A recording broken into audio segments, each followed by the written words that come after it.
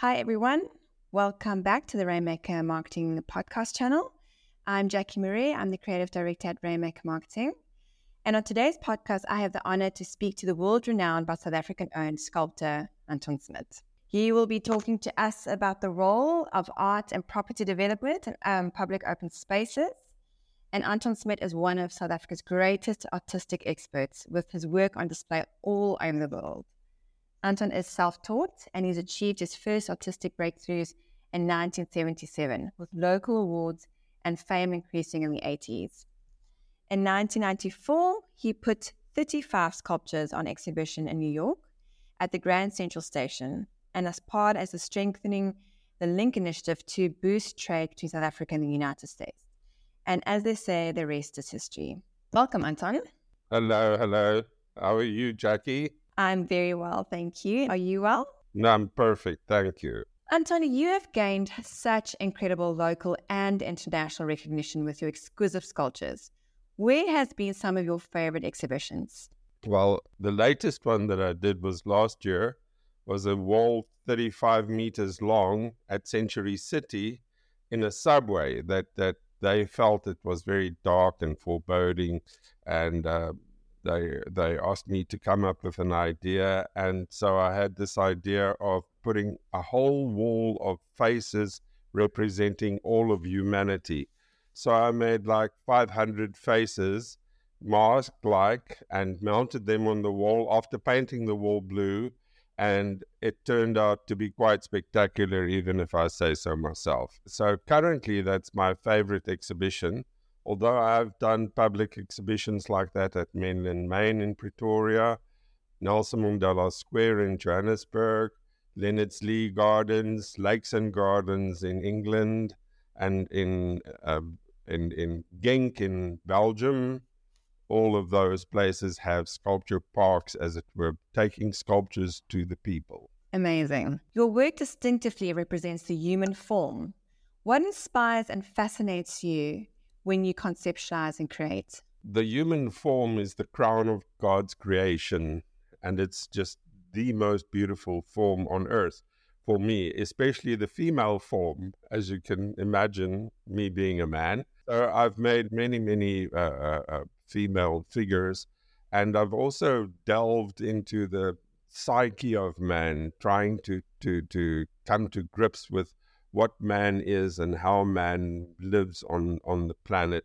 And I represented this in a series called Facets of Personality and the like, and Toiva Ya Toiva, like the prisoner in bondage. And over the years, I've then done full circle and come back to the pure human form, and my latest works on the series called In Moment, and they're all beautiful women. That's it. Okay, that's fascinating. I guess the human form has so much depth. Hey, there's so much, it's never ending. You are known for displaying your art outside the restrictive boundaries of art galleries. Let's talk about the role of art in property developments and precincts and public spaces. Why do you think art is so important in public spaces? Well, it livens up the space. It gives people something to look at, to come back to. And the pity is that usually when people do a big property development, the art budget is the last one that there is, and it's the one that they don't have any money left for. So we've come up with an idea of putting up a lot of sculptures and renting them out for a small amount per month, and it's worked brilliantly. In Pretoria, we have this place called Menlyn Main, and we've had sculptures there for many years now, and it's enhanced the space, and it brings art to the people and people to the art. So people sit in the restaurant and look out at a sculpture.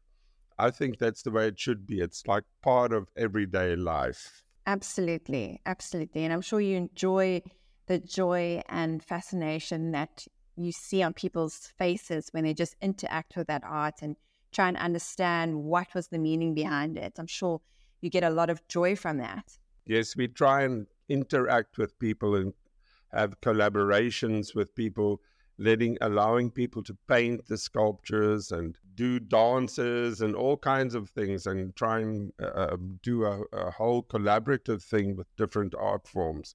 And it's always been wonderful doing that. Let's talk a little bit more about that. You've recently done a collaboration with the Cape Town Music Academy, who composed music to your latest art installation in Century City. You've also invited a graffiti artist to spray some of your sculptures in Sandton City. Tell me a little bit more about how you see the mixed mediums and different art forms coming together, why that is so interesting, and the future of that. During the planning of the Faces wall, called Landscape of the Soul, I thought, wow, it would be great to have all these faces all lit up with proper lighting and then music playing. So the owners of Century City suggested that we use the Cape Town Music Academy, and they came to my studio and actually played on my sculptures like drums and things to inspire themselves. So the whole inspirational thing was fantastic, and we let it bleed over into other disciplines as well. And so they came up with a very captivating sound bar, as you might say. When people walk in through the subway, they activate a beam, and then the music starts playing. And it's like African, classical, modern, funky, all kinds of music. It's beautiful, even if I say so myself. And thanks to the people of the Cape Town Music Academy for doing that. And on the other question of the heads that were painted by a graffiti artist, that was done in Sandton Square. And I made 8 monolithic Easter Island type heads that are very broad on the sides and lent to be painted.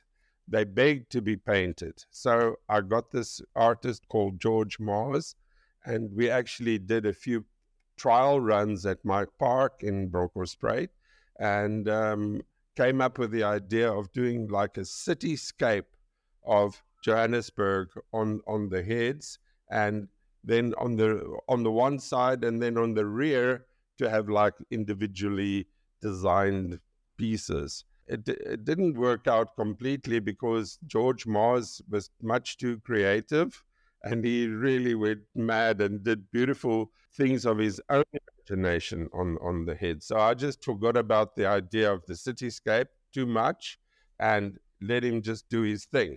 And that's what art's about, is doing your own thing. Absolutely. The art of self-expression, which is amazing that you welcome that to kind of collaborate with your art. Collaboration, is just beautiful when it comes to the arts. So Anton, what is next on the horizon for you? Like, what does 2024 look like? Well, already I have an exhibition at Sandton Square this week, and a week later in Grand Provence in Franschhoek, and all the sculptures are ready and being sent down already, and the exhibition at Sandton Square is put up. So that's just to kick off the year. Later in the year, I'd like to go back to Century City and propose a similar thing like we did at Sandton Square with the heads, but using 12 heads and painting a landscape of Cape Town on them in the precinct of Century City, which is huge. It's enormous and can lend itself to a thing like this. I'd like to go and discuss it with the people who approve these things and do another big project, even bigger than before. That's incredibly exciting, and I'm looking forward to hearing more about that. Anton, thank you so much for spending some time with us today. It's been fascinating to kind of get into your inspiration and how you feel the importance of art and communal spaces is. And thank you so much for beautifying our world with your masterpieces. Oh, thank you, Jackie. You're too kind. Thank you very much.